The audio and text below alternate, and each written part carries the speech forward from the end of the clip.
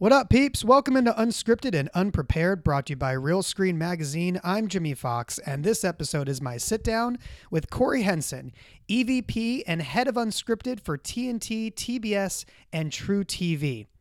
I tried something a little different this episode. I thought I'd start this conversation with a thought exercise. So if you are in your car right now, the subway, the gym, hiding from your family in the garage, play along. And if you think there's any shows or anything me and Corie missed in this kind of mini game that me and her play, this thought exercise, if you think there's any shows that we missed, hit me up. I'm not hard to find. This was a great sit down with Corie. She's been at Fox. We worked together briefly at Electus. She spent years at ABC, and now she's overseeing Unscripted for the Turner Networks, making shows like Wipeout, The Go Big Show, the Harry Potter Tournament of Houses. It's always just fun to sit with a high-level executive that at the end of the day is just still a reality TV nerd like the rest of us. And I mean that in the most flattering way possible. This is my sit down with Corie Henson. I hope you enjoy it.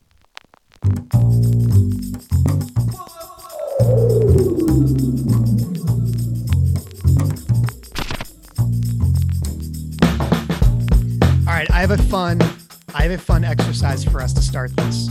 Okay, go for it. It occurred to me the other day, all right, and I want to get your thoughts. If you had to ask yourself, what is the greatest American-created reality format of all time? Yeah. Not game show. I'm not counting game shows. Okay. So no Jeopardy, no Wheel of Fortune, right? American created, because you look at all the GOATs. Yeah. As you know, right. Dancing with the Stars, Survivor, Survivor, Big Brother, right? I mean, all created overseas. Okay. Idol, Got Talent, Master Chef. So I have a list here. Okay. Okay. I'm writing mine down, by the way. Okay. Let me just tell you what I have, for consideration. Okay. I've got 6 for consideration. Okay. The Real World. Yes. Project Runway. Okay. Chopped, House Hunters, The Bachelor, and America's Funniest Home Videos, which I don't think most people would think of. If you look at the longevity of that show, I think it has to be in the conversation. Those are just 6 that come to mind. I think that show's wildly underrated. It still does a good number in Fringe, by the way. So it's not even like it's prime time, and it still does a good number. It's been a long time since I've seen the network overnights, but I would imagine that it probably does better than a lot of primetime does now. Yeah. So I think that Videos is wildly underrated. And somehow is more relevant than right. ever before, because we're all filming ourselves more than ever before. Okay. I have 2 that are not on your list. Okay. Amazing Race. Oh, yeah. Because I was going through, I was like Big Brother, Survivor, Race. Then obviously Idol, Hell's Kitchen, Master Chef, The Voice. So I'll get to it later, but I think Shark Tank might be the greatest format ever. Right. And is also Japanese created. What was the second one? Okay, so my second one, this one you're going to be like, what? Intervention. Oh, Jesus. I wasn't even thinking like an intervention or like a 90-day fiance. I wasn't even thinking it's a process show. There are, talk about stakes. Everyone, it's everyone's favorite word. There's a big reveal at the end. You're drawn in from the get-go, and it's made for about, a piece of gum and a shoelace. I mean, I don't think they're making originals anymore. I think they just take the ones from Canada or something and show them. Interesting. I mean, I guess if I can put Real World on that list, which is really docu. So really, if you can put that on the list, I guess you can put Intervention on that list too. It makes sense. It makes you think, can Pawn Stars be on that list? Totally. And also as a format? Oh, for sure. Right. Pawn Stars is the same format as Shark Tank. It's a hybrid though. It's an ocu-soap hybrid format, right? So is think about, yes. In that they're all in this, it's a workplace hybrid, but I was going to say, so is Shark Tank in the same way that The Voice is, where it's that show is just as much about the people that walk in with their products and their businesses and the American dream. Yeah. and just as much about the interaction between those five sharks and the drama that plays out between the five of them, just like The Voice is with the sitcom between the four judges, on that end, even though, yes, they pitch it like it's a singing show and it's about the talent that's up on stage, but it's really about the dynamic of the four people in those seats. But yeah, so those were the two, although when we were just talking and then another one just popped into my head, another goodie. Oh, I mean, there's 90 Day Fiance and right. Yeah. Some of those dating formats, but The Bachelor, The Bachelor's the gold standard. The gold standard. It's also, I think, like the ones where they've remained unbeatable, like meaning everyone's tried to do a dating show after Bachelor, and it's like, nothing's ever stood up to it. If we go through the list here and just the pros and cons, House Hunters. If you could be the company behind all these spinoffs, I mean, you don't need to worry about the casting, right? Because let's be honest, most of the couples in House Hunters you would never want to go on a double date with in your life. So it's not about the casting. Right. It's literally just finding properties. And we all know behind the scenes that they've already bought one. So you can make 1 million of these, which they have. You're not going to get any negative press producing this show. You don't have to worry about negotiating new cast deals every season and getting and having renegotiations. Right. Not a lot of legal concerns. Like just in terms of like ease of production. Simplicity. Yeah. And simplicity, but like being a hit and like a network defining show. House Hunters is on the list right along with Chopped too, Yeah.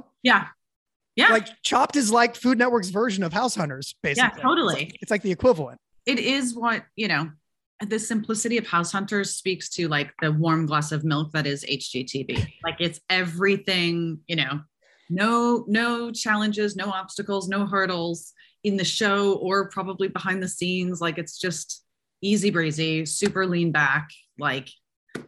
Totally agree. I have found with just the women in my life, there's two camps, and there's the camp that likes to go to bed watching HGTV. And then there's the camp that for some reason likes to go to bed watching Investigation Discovery. And my wife is definitely on the HGTV end of the spectrum, where she needs that on at night to go to sleep, like just to calm her anxieties from the rest of the day. I'm with you. I'm like during my relaxing times, like a massage or a hike, like when I'm with my own thoughts, I will put on a true crime podcast. And the only reason I haven't been listening to them that much lately is I think I might have listened to all of them. Like I'm out. I don't think, Corie, I think true crime podcast is like our country's greatest export now. I feel like everybody's cousin has one in a garage somewhere now. I know, but they're not, well, not all of them are good, but also, and have you watched Only Murders in the Building? Yes. How amazing. I was so pleasantly surprised by it because I'm not what you'd call a shorty. Like I'm not a huge Martin Short fan. He's a little much for me sometimes. Even Steve Martin is a national treasure, but again, I don't know if I'd go into a show with him and Martin Short. And then Selena Gomez, I'm like, whatever. I mean, and so we went into it planning to hate watch the first episode. And by the end, we were like, that was actually really good. I really enjoyed that. They somehow weirdly like balanced each other out in their energies. Yeah. And that was like a good twisty turny story too. Like I was, engaged and interested. Like I wanted to know where it was going to go next. And they ended up being super cute together. Are you not a Father of the Bride fan? Yes. I mean, it's just not so much the what's the character's name? Franck. I mean, I'm not offended by it. I just think there are some characters that are better as a 5-minute SNL sketch. Yeah. Versus, Fair. But this show made me fall in love with him again. And especially them together is just like, was so comforting. It made me so happy. And Bowfinger is one of my favorite movies ever. And then somehow Selena Gomez and her weird like flat affect just completely like balanced out their manic energy, and it worked perfectly for me. She's very Daria, right? Yes, very much. Yeah. All right. So I lured you in here just to talk about 90s movies. Now that we've talked about Father of the Bride, I'd like to talk to you about Can't Hardly Wait. No. Let's talk about They Love. Can we talk about Clueless? We can go all day. Yes. All right. So I know you were originally from the Chicago area, right? But then you went to college in Arizona. That's about all I know as friends. I think that's I don't think you have siblings, right? I don't have siblings. I'm an only. Right. And you grew up in the suburbs of Chicago? Yeah. Child of divorced parents. My dad moved out here. Actually, both my parents moved out here like right after I was born. My dad was a lawyer and he came out here to do some lectures. And he said it was February and he got off the plane in LA and he was like, why would anyone ever live anywhere else? Like he'd just come from, downtown Chicago where it was minus 10 degrees. So they moved out here, divorced like a year later. And then I spent the next 18 years sort of going back and forth, but was in Chicago for the most part until high school, then came out here for a year or two, out here in LA for a year or two of high school, back to Chicago. I sort of ping-ponged until college in Arizona. And my dad's only rule, I was living in Chicago at the time when I applied to schools, my dad's only rule was I needed to go somewhere closer to him, meaning like nowhere on the East Coast or Florida or, nothing east of Chicago. And I was an only child. I had these 3 girl cousins I'd grown up with in Chicago and they all had gone to U of A at some point. And so I was like, yeah, I'll go there. That place is really fun. I had a great time. But knew like early on, during college that I wanted to go into television and had grown up doing like theater and performance. And yeah, I was going to ask, what kind of kid were you in high school? Because I could see it going 2 ways with you. You are conscientious, but you also have a little rebellious streak in you too. So I could either see you being the kid in student council and participating in school events. I could also see you smoking cigarettes in the parking lot. I was the cheerleader who smoked cigarettes in the bathroom. That's exactly right. I was like the AP student whose, parents of the kids I was in class with didn't want them to hang out with me. So I was always like a bit of a tweener, which was great. I got to like, friends with everyone. And I was heavily involved in theater, which was like a whole different, group of kids. Although in my school in Chicago, theater was actually very cool. All the football players were in shows. It was like integrated. We had a great, like amazing program. But yes, I was very much, very, very much a little bit of both. I was like, I'd be in AP classes and I'd like cheat my way through and get a B, like I'm sure I could have gone to a higher university, but at the time I was like, U of A seems fun. It's really warm there. So the program at U of A, like, did you get the opportunity to do more in broadcasting or journalism while there, or did that all come out post college? I did it during college, but on my own. I did internships. So I started in local news and I actually got into TV because I wanted to work in sports. U of A was a massive sports school and I was there during like the Final Fours and our football team was on the cover of Sports Illustrated and I like, it was right around the rise of like ESPN and sort of that like comedic, wry, like punchy, voice and sportscasting. Yeah. Like the Dan Patrick, Keith Olbermann era of Sports Center where it could be a little more tongue in cheek and not as earnest in terms of the coverage, right? A lot of play on words, a lot of, like not taking itself too seriously and just, clever writing. It was sort of like, 25% comedy, 75% sport. Yeah. And I really loved that. So like my dream job was to go live in Bristol and work at ESPN. And so I started in news in college. I'd say like probably my junior year of college, I was doing the overnight shift. So I would like rip scripts and roll prompter. And it's so funny because I'm sure I thought I was like a total like fuck off. And I ended up like reconnecting with the girl that ran the internship program years later. She's like, you're the best intern we ever had. I was like, what? She goes, oh yeah. And I'm like, Rebecca, I think I probably only showed up for like half of the shifts. And she goes, that was twice as many as every other college kid showed up for. Like, she's like, you had to come into work at 2 a.m, like, so. By the way, the pressure, I've done the small market news station internship. You talked about rolling prompter, the pressure of rolling prompter on a live local broadcast at that age, when you don't know what you're doing and you've got like the reporter, the anchor their Yeah. livelihood is literally in your hands as your rolling prompter. Yeah. I remember doing that and never wanting to do it again. I remember the pressure I felt was crazy. The fact that they put it in the intern's hands, now that I'm thinking of it, see, I think back to, after I left, or after I graduated, I had planned on moving back out to California, but I ended up getting a job at the ABC affiliate in Phoenix, which is, like an hour and a half from where University of Arizona was.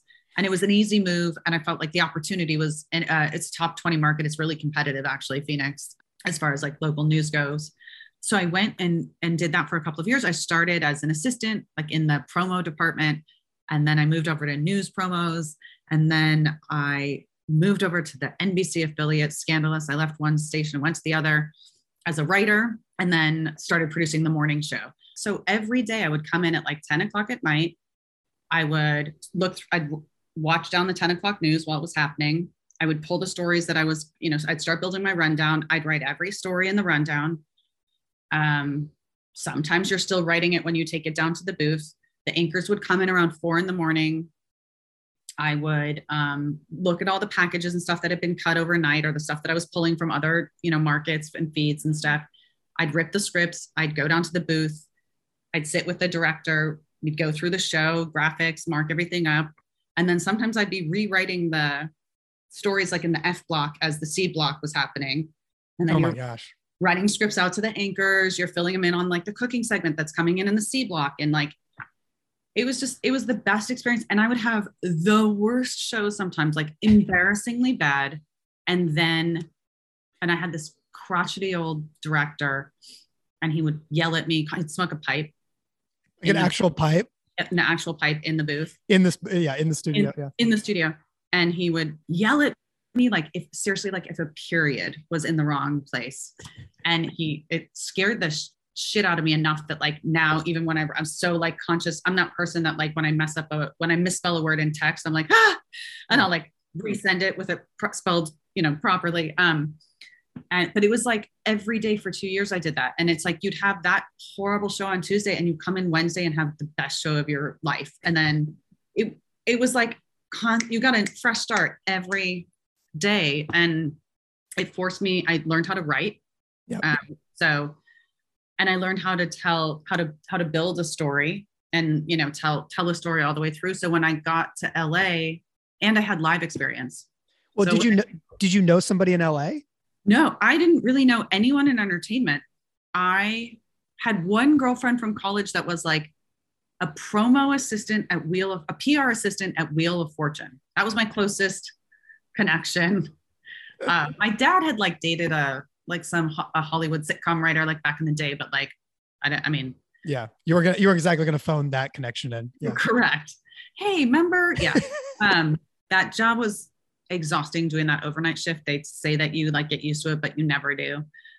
I remember like having to, like, I was picking, stories for the rundown, and there was like this train crash in India that killed like 80 people or something. And I was like, do I give it 15 seconds? I'm not sure if it's worth it. And I was like, what is wrong with me?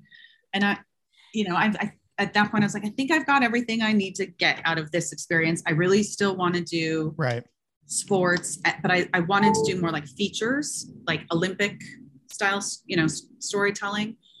I would come home from my overnight shift every day. I'd get home at like 9 or 10 in the morning, and I'd sleep during the day.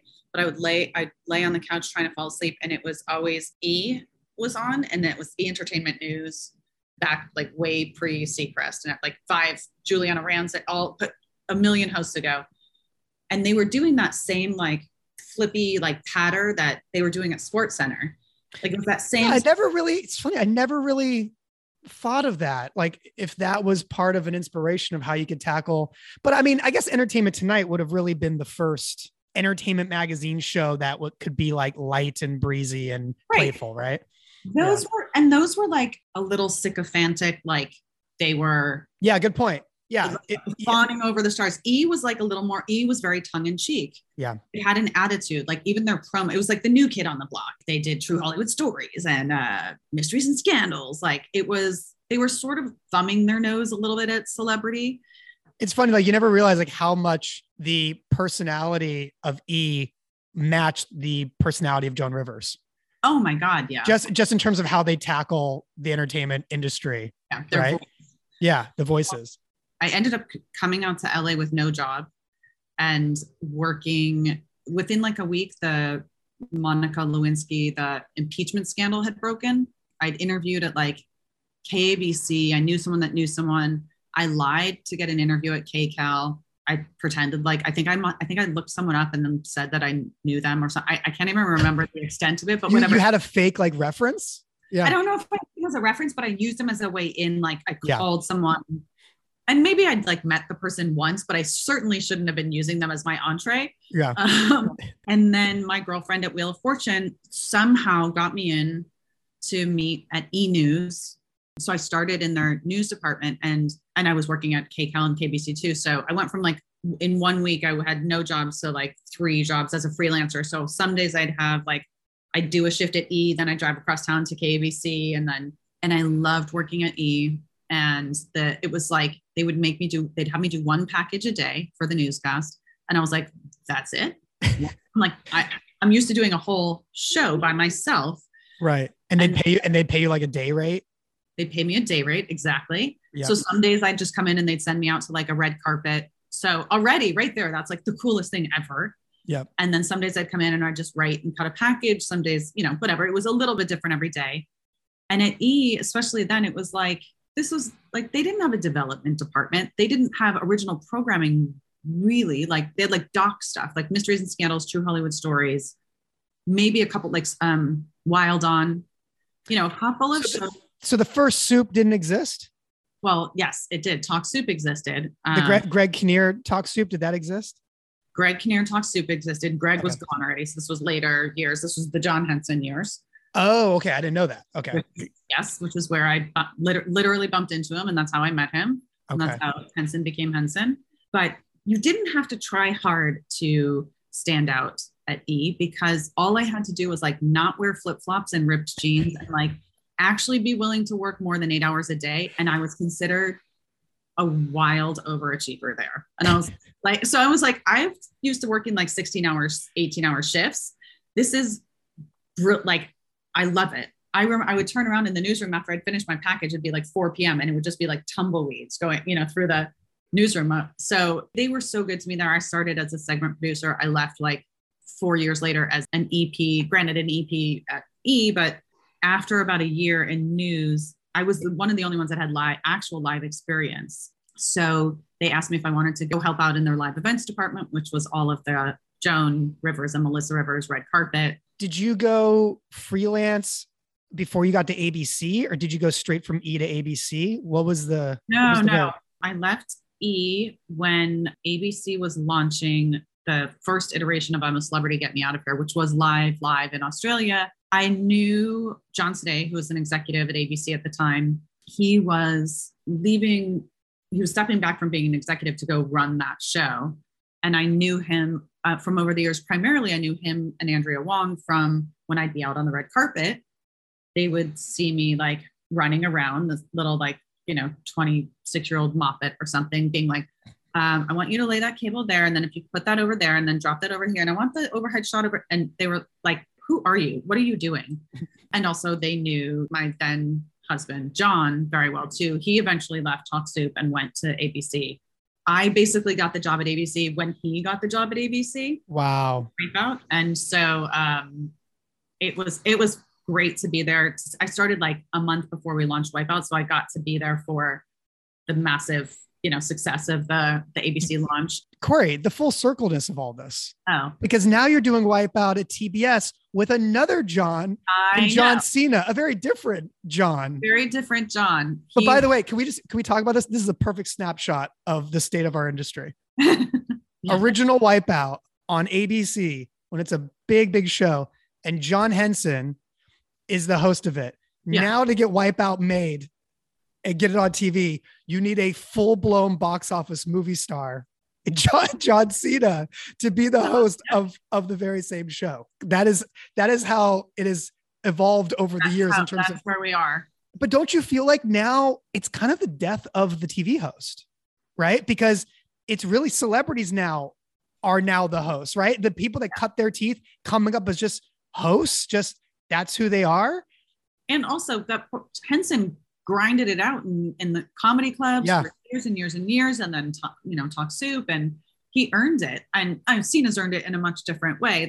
Those two are incomparable. Yeah. But it's funny too, when we launched, it's like, for as many fans as Cena has, and I love him, and he's been one of the best partners. I did a couple of shows with him before we even got to Wipeout, and he's just one of the hardest working, like, thoughtful people I've ever collaborated with. But there were a lot of people, fans of the show, that were just like really, really missed Henson and Anderson, both of them. But those, of course, you're going to get those fans. There's going to be those fans that are like, bring back, it has to be them. You're going to get those with anything you do.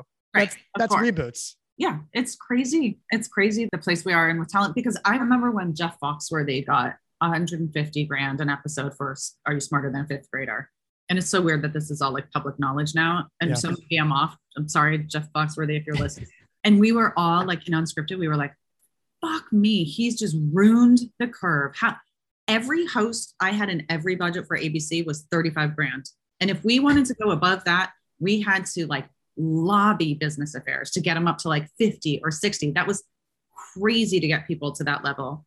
And then I'm doing the math. I'm doing the math of like, who else could have asked for more at the time when the original fifth grader is out? No, but I'm thinking like, what were the peers at that point? Because that's is that post Idol?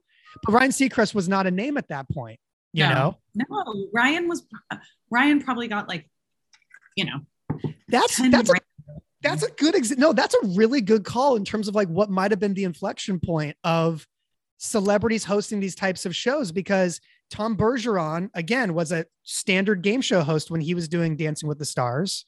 So I'm trying to think of what other peers there would have been of that era. Yeah, think of it. Well, it was like Jeff was not famous when he started Survivor. Right. Phil wasn't famous when he started Amazing Race. I mean, Julie is a different story because of where she Chris in the back. Chris Harrison. These were all people that just came up through the hosting cable game show kind of world. And I'm telling you, it was Foxworthy, then Steve Harvey. Steve Harvey really fucked it up for a lot of people. But Steve Harvey came much, much later though, right? I mean, when he started doing Family Feud, that was, I mean, that was some time later. I mean, Louis Anderson had done it before him. Right. Alec Baldwin. That was a big one. And then The Rock and Kevin Hart. That's where it left the face of the planet, when you're like, okay, well, if he's getting $400,000 an episode, or whatever, and you're shooting 2 episodes a day or 3 episodes a day, because he needs to make $1 million a day to make it worth his while. Yep. I sort of like, it bums me out. Although COVID has actually been good for this, because you can force people to get on a Zoom. And I'm like, if you can't be bothered to get on a 20-minute Zoom in your living room for $500,000 a day, then you don't want to do the show. Right? Yeah. You just don't want to do this. You don't care. Yeah.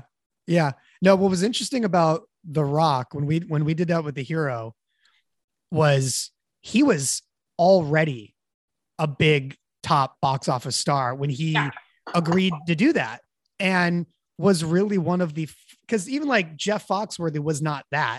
He was a really, really successful touring comedian who made a lot of money touring. Right. And he had a sitcom. Yeah. The Rock was a full-on movie star and hosted The Hero, and credit to his team for kind of being ahead of the curve of realizing this is not going to damage his brand.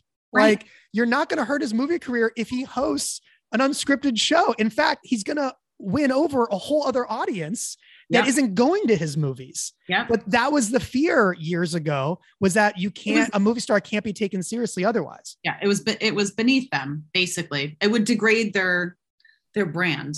Yeah. But you're doing that also with Tiffany Haddish. Because I wanted to ask, I know we're skipping around a lot, but I'm just, if you look at the roster of the stuff you guys have at Turner right now, it is as impressive as any in terms of the people that are hosting or on the panel of your shows. You have Rosario Dawson on the Go Big Show. You have amazing effing Helen Mirren doing Harry Potter and the Tournament of Houses. And then you have John Cena on Wipeout.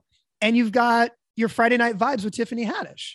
Yeah. Like that is a star-studded roster of folks playing in the unscripted sandbox, Corie. It's really impressive. Yeah, thank you. The Helen Mirren one was like we've left the face of the planet. Like that's just who made that call? Who made that call? This is now, we've texted about this. This is my 7-year-old daughter's favorite show ever because she's a huge Harry Potter kid. Who makes the call and who thinks of Helen Mirren? Is that a J.K. Rowling ask? No, although we worked really closely with the Blair Partnership, which is sort of her board, I guess, the company that protects, that circles the brand and everything. No, we worked closely with Blair and then Warner Horizon. So Darnell and Brooke and everyone over there. We had a short list of people, and we kept Helen Mirren on the list because it made us laugh. Like every time we're like, yeah, Helen Mirren, that's hilarious. She'll never do this. And we knew we wanted someone English, and they felt that the world of Harry Potter needed an English voice to, there was just something more authentic about, the host being British. And so we actually went to one or two other people first only because we thought there was no way Oscar winner Dame Helen Mirren would do a game show.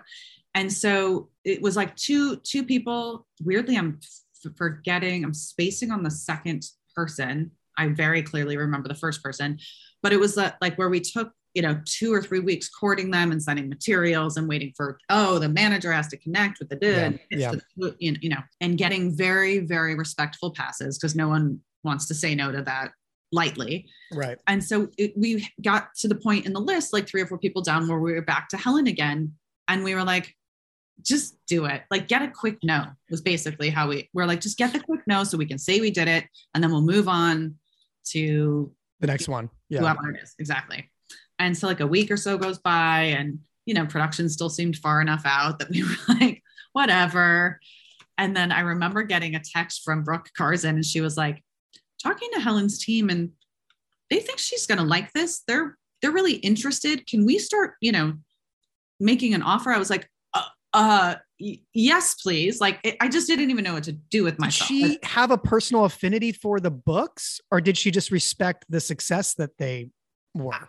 I think she thought it was funny, and I don't want to speak on her behalf, but I think she thought it was funny because she is the only Brit of that stature that has not been in a Harry Potter movie. So that was like her entry point, was right. Like, yeah. Because even Emma Thompson's in it, Alan Rickman, you have all these greats that are in it. Yeah. Yep. Yeah. So, right. All the greats. And so that was sort of her joke on the way in. Oh my God. And she's really good. She's, why she was a great listener, and she really cared about the contestants as people. So I find a lot of times many hosts, whether they're celebrities or not, they're just thinking about what they're going to say next and what the moves are coming up next. And so they're not listening to the answer to the question they just asked. And she was very focused and engaged. And they were long days we put her through. She was on her feet for long periods of time, reading host copy, and everything she said, everything that came out of her mouth sounded just so beautiful, rich. And just important. And she's got a wicked sense of humor. And she was delightful. Did you shoot an episode a day? We shot 2 a day. You shot 2 a day? Because I was watching this, and I'm like, just from a production design and art design and props and everything, I was like, how did they get this in a day? Like when you guys have the mail flying out of, the fireplace, like in the movies, and all the other movements you guys did and props coming on stage. I was like, this was a beautiful production. And and I texted you, it might be the best looking shiny floor set I've seen in forever. So Robin Ashbrook and Yasmin Shackleton were amazing from the old school. They were the hands-on showrunners, and they were there obviously through all of the development and games testing and all that, and creative. John Janos, have you worked with John before? No. He's obviously wildly talented, but particularly at immersive sets. Yeah. And he just really, I mean, again, like that was one of the ones where I walked onto the set, you know, you'd seen renderings, but I walked onto the set, and one of those rare cases where you're just like, it looks even better than I imagined. Yeah. No, complete. I remember you told me you're like, you were worried people would think it was a real place and not an actual set. And not give him enough credit for it being a set. Right. Yeah. I thought people would be like, oh, what castle did you shoot in? Yeah. It was off Highland over, you know, like, so it was really a great experience, and it performed really well. And then the reunion on HBO Max just killed it. Yeah, I'm holding out on that because my daughter hasn't finished the 7th book yet, so I have to hold out. I'm dying to watch the Harry Potter reunion. I can't do it yet. I'm in that co-viewing relationship, but with my daughter, you know, like you normally have with your spouse, where you agree you can't watch one without the other. Yeah, I was just gonna say I have that going right now with my 7-year-old. I can't watch that reunion until we've finished all the books. Go Big Show. Can we talk about that for a second? Yeah. Go Big Show comes in your door, and is this Ben and H coming and pitching this? It actually was something we had in development at Fox. Oh, okay. I didn't know the backstory on this. It was BP, who was their development executive at Propagate, and Todd Lubin at Matador. Okay, so they had partnered on it on the pitch. They brought it in together, yeah. Okay. And then we put it in development, and so had fleshed it out. We brought in this woman, there was this woman, Jess Devlin, who was on an overall at Fox, and she just had done like AGT and like a bunch of formatted talent shows. So she took a crack at it, got it into really great shape. And then we launched Masked Singer. And so the feeling was sort of like, well, do we really need 2 big shiny floor talent shows? You know, we need to see how this one evolves and where it goes. And so we released it, let it go. So this has got to be a year or so before I left and went to Turner. And then when I got to Turner, I was sitting with Brett Weitz and Kevin Riley and just talking through like some of the big ideas. And that's where the Wipeout conversation started. And I showed the sizzle for Go Big to Kevin, and he was like, yep, got it. Let's do it. I mean, it was like, was the thought always to shoot it outside, or was that a COVID thing? Was it always meant to be outside, like in an outdoor arena? No, strictly a COVID thing. It was like, we had originally imagined that it could be like an outdoor sort of festivals type setting, you know, with a standing audience, and but having nothing to do with COVID. This was probably back in 2018 or so. Yeah. And then assumed it would be a more traditional like AGT style theater setting. And the outdoor audience really just became a reality when COVID hit. And it was actually Christina Edwards, who either read something or saw something. Like we'd been looking into like inserting audience digitally, or we build like a hardscape and like try and we were, you know, looking into all of those options. We shot the first season in August 2020 in Georgia. Yep. So you can imagine like, I mean, it was the concern at the time. Oh yeah. And the first season we did a full bubble, like no one in, no one out. I was like, and that was everyone, contestants, judges, crew, everyone. And so Christina was like, she either read something or saw something about how they were handling soccer games in Europe, and that people were pulling up outside and players were playing inside, and they were projecting the games outside on big screens for everyone to watch, like drive-in movie theater style. And that's where the idea came from. It's like one of the greatest happy accidents ever, because the look of the show and the outdoor feeling of the show completely erases any derivative notion you may have of another competition or talent show. Yeah. It was weird because when the second season came around, we were like, well, we could have some audience inside. And we ultimately ended up just basically doubling down on the outdoor audience, which we call the Gators, but like doubling down on them and adding like space for another couple hundred people and lighting it differently and dressing it differently, like just really, you know, elevating the space outside. So it went from being like a pivot to like a trademark point. Yeah. Like it became like, exactly. So, all right. So I've saved one of my favorite conversations for last, because we kind of glossed over the total trajectory of everything. You know, you were E, then you went to ABC. at ABC, you were part of the team that launched Shark Tank. So this is why I want to get back to Shark Tank, because I think it's maybe the greatest format in the history of the business. Yeah. For everything we just talked about, like ease of production, the amount of money that can be made from just all the products that later get sold. Yeah. Like you have to negotiate with your panel, of course, but you're really building the show around just these civilians coming in that should be easy to work with for the most part. It's all shot in one place. You know, it's just like, I think it's the cleanest, simplest, most genius format we have. And just in terms of success, it'll live on forever. There should never be Shark Tank. There should never be a time where Shark Tank is not running new episodes somewhere, right? It's so clean and simple. And also, like, to your point about the longevity of it, like you can mix up the sharks' voices. Yeah. Like if you feel like you need to refresh, you can always change up the panel if you want to. Although, you know, those the ones that are there have certainly earned their seats for sure. But yeah, no, there were a lot of us in the room for the pitch because it was like Mark Burnett and Sony. So there were a lot of people like, and you know, like when you go into a pitch and there's like 20 people in the room, it's usually a bit of a shit show.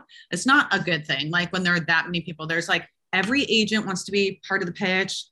Every junior executive wants to be in the room. So, you know, and it was Mark, and it was Mark and David Eilenberg and Holly and Jamie and maybe even like Zach Van Amberg. Like it was like a full room. So nobody above the reality team. There was no like Paul Lee or whoever was there at the time. No. There was no network head in the room. It was just the reality team. It was Steve McPherson was the president of the network at the time. And he came into pitches here and there, but no, he wasn't in that one. The format that they came in with was very different from where we ended up. It was sort of a couple of pitches up top. And then I think the back half was like, and then you saw what happened with the businesses or something. And oh, interesting. It took a left turn from the original Dragon's Den format. And did you guys do a pilot or did you go straight to series on it? We did a pilot. And I think in the debate in the room, we came to the conclusion that we wanted it to live in the pitches. I do also remember that Mark wanted, you see when they walk in and they walk past the tanks, Mark wanted real sharks in the tanks. And we were like, we can't do that. But we did do a pilot and we picked up 6 episodes based on the pilot. Clay Newbill was, and as far as I know, still is the showrunner. Oh my God. I know. Oh my God. There were seasons where he was doing like, we were doing 26, 30 episodes a year, shot in LA. I was like, this is the best job ever. Great job. Great job.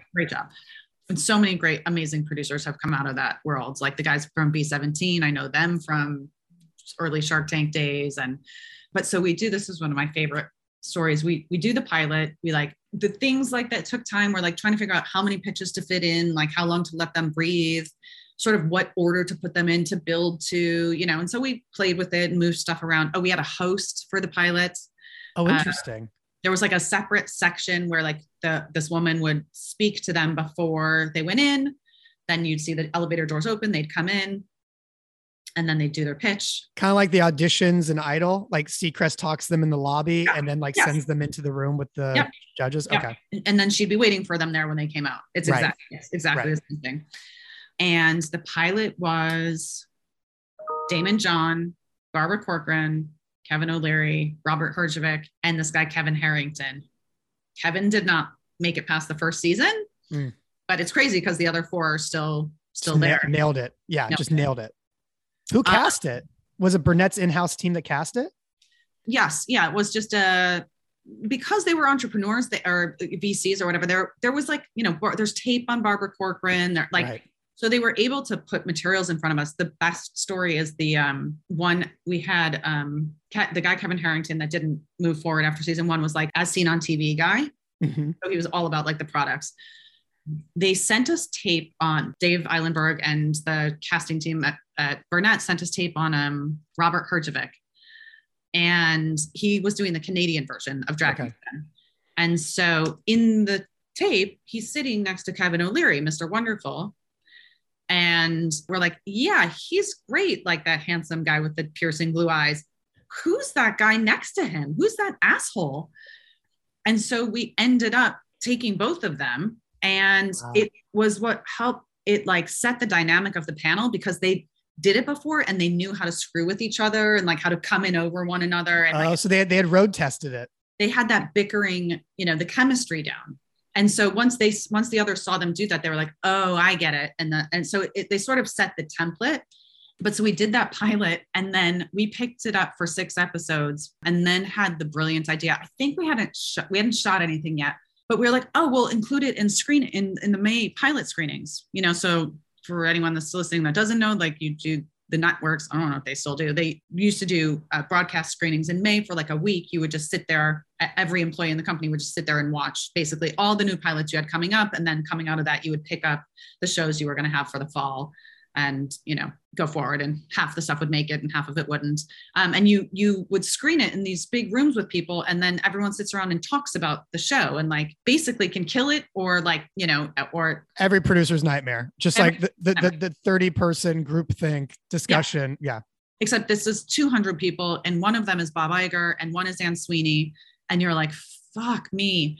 And there's a reason we never screen unscripted, because it's the pilots that you're screening are all the scripted pilots, and it's like where they screened the pilot for Lost, and I think that season we might have even screened like Modern Family pilot. Like it's these multi-million-dollar shows, and you're like, your dinky little reality show is going up after Modern Family, and it was eviscerated in the room. They were like, they're so mean to these people. Oh, these people are they're crushing their dreams, and do they have to say no? And it was just like everything that we love about the show. They just, thank God we'd already picked it up, is all I would say, is because that focus group could have killed it right there. And so we did the first 6 episodes and it had 3 different time slots. It got moved around like 3 or 4 different times. It was a labor of love to have it picked up to the 2nd season. We ended up putting weirdly Jeff Foxworthy came and did 2 episodes because Steve McPherson, the president of ABC at the time, wanted a celebrity shark. So that's what got it picked up for a 2nd season. Plus Sony and Burnett, they really like put on a show and like they worked very, very hard to move it forward to that 2nd season. And thank God they did. That 2nd season was where it really took off. And weirdly, it's when they put it on Friday nights. Mm-hmm. And we thought that was going to completely tank the show because Friday nights were a wasteland and no one put any television there anymore. And it really restarted the night for broadcast. Now there are big scripted shows on Friday nights, but we thought that was the death of the show. And then the real turning point for the show was when we brought in Mark Cuban for like an episode or 2, because he just completely flipped the script on the dynamic of the sharks, because they thought they knew what they were doing. They had their cadence down and everything. And then he came in and he just completely like screwed with them. And it was so fun. We would just sit in the green room and watch the pitches go down. And we were like, oh my God. Where is it shot? It was shot on the Sony lot the first couple of years. I left after season 5. So, I mean, it's got to be in season 11, 12? I mean, 10 something. It's been around, but it's such a great show. It's such a classic show. And like at its core, it is American dream. And then, like we said, that drama that's playing out amongst the sharks is like a great B story. It's so good. I'll leave you with this. Yeah. So from your travels through ABC, your stopover on the selling side at Electus, Fox, Turner, you can only pick one. Oh God. One show that you've been a part of to date, talking about how you just talked about how like the same director of Shark Tank has been there for like 1 million episodes, right? If I told you you're only going to work on one show for the rest of your career, that's it, that you've actually worked on, right? That you've been a part of, what would it be? Oh my God. I feel like you have an answer, but you don't know if you can say or not. No. Well, okay. There's reason for this. I'm torn. Certainly because of all the history and the happiness that it brings. Wipeout's got a very special place in my heart. And I love that it's the same producer from the original, to now, the creator and producer. And I wasn't even there for like the launch of this show. I inherited it when Brandon Reed left and went to Netflix. But I think it's because it was like the time in my life and the fact that it was such a massive juggernaut and that everyone on the show was so close and very much like family, and to this day are still some of my close friends. But I loved my experience working on Dancing with the Stars so much, and I almost went, when I was freelance, I almost went to go work there. I think it was season 2 when they added a results show, because I was coming off of all of those live shows. And I, as you do when you're a freelance producer, it's like it's a timing thing. So it's like very much all or nothing. You'll have like, no shows for a couple of weeks, and then all of a sudden you'll have 3 offers. And so I got the offer for dancing at the same time I got the offer for this other show that I won't even name because no one's heard of it. And I took the other show because I really loved the creative of it. It was more of a docusoap. It was Real Housewives before Real Housewives. Okay. But my now husband was the executive producer. So I like to think, even though the show failed. Oh, that's where you met Tony.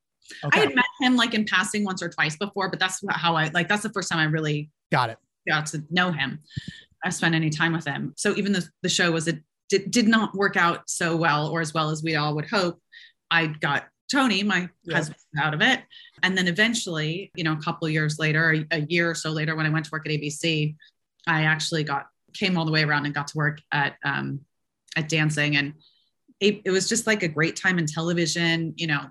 Lost was on, and Desperate Housewives, and Grey's was like in its heyday, and dancing was on, and The Bachelor and Shark Tank was coming. It was just like a really great time. And Extreme Makeover Home Edition. Yep. I mentioned that one, obviously.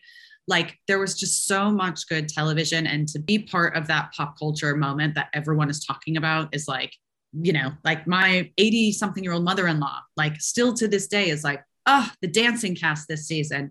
I love it. And I'm like, Judy, I haven't worked on that show in like, 10 years or something. Like, it felt very special. It was a special moment in time for me. Like, it was just, it was all new to me too. It was my first time being an executive. So it's just like, it was just so great. And it was live. It was like back where I'd come from. Like, I understood what it felt like. I felt at home in that live booth, and it was great. It was such a great experience. It's also a good gig because you only have to work 2 days out of the week. Yes. Because it is a live show when you're the network exec. I mean, you're on calls, but like you have to sit through the edits. Right. When it's done, it's done. It was, worth it. I had this conversation with Missy, I think during the last season of Dancing with the Stars, because she still watches and she loves it. I don't know why Bruno is not a bigger star here. Like, Bruno has been on that show forever. Yeah. He's incredible. He's maybe one of the greatest to do what he does. Yeah. And I don't, for the life of me, understand why Bruno is not in commercials, why Bruno is, I don't know if he lives a very private life, but he is a 10 out of 10. And I don't know why he hasn't been more of a crossover star during that show's run. I don't understand. I love that you used the dancing vernacular and gave him a 10 out of 10. See, now I'm like, oh no, should I have said Masked Singer? That was a good one too. But I think, well, they had like spinoffs in the early days. There was Bruno versus Carrie. There was like Dance Wars. There were but don't you feel like almost like on a pop culture level, like I almost feel like the sharks from Shark Tank are more wider and broader in terms of. It is. I don't know. I think like that show it's very sort of democratic because there's such a massive celebrity cast. Then you have Tom, then you have, Brooke, Aaron, whomever. Yeah. Then you have the 3 judges, like, plus the pros became celebrities in their own right. So you have Val and such a massive cast to spread out the fame. Yeah. So I know that was a constant struggle to keep everyone on an even keel, and sort of, there wasn't a lot of room for people to really blow up beyond the show. Although obviously Derek and Julianne and some of the other dancers have really. I'm a big fan of the Huffs. I'm a big fan. You gotta love him. I'm a big fan. I think Derek Huff is fantastic as a panelist. And Derek's like, he's clearly obviously a great dancer and performer, but like his talent as a choreographer is like beyond. And I don't think they don't all get like enough credit for like the hats that they're wearing. And no, it's a masterclass in live direction. You're right. And it's never gotten the attention it deserves because the direction needed for each and every dance number to be unique unto itself, as opposed to like a singing show where you're covering one person with a microphone for the most part. Yeah. I think half of those numbers, they'd have the troupe in it. So there'd be 6 backup dancers, and he captured it like you were in it. he just, again, the choreography that took to get to be immersed in the dance was something that I have not seen on another performance show dance show since. I mean, World of Dance actually did an amazing job, but I think a lot of the World of Dance people actually came from, were trained up on dancing, originally, but it's hard to pick just one. But good answer. It was a good answer. I've kept you long enough. I appreciate it. I loved it. It was awesome. Was this okay? It was great. Yeah. Anything we missed? I mean, I don't think so. I mean, I could sit and talk to you for another hour. But... Well, you're good. You're good sport, especially doing this late on a Friday.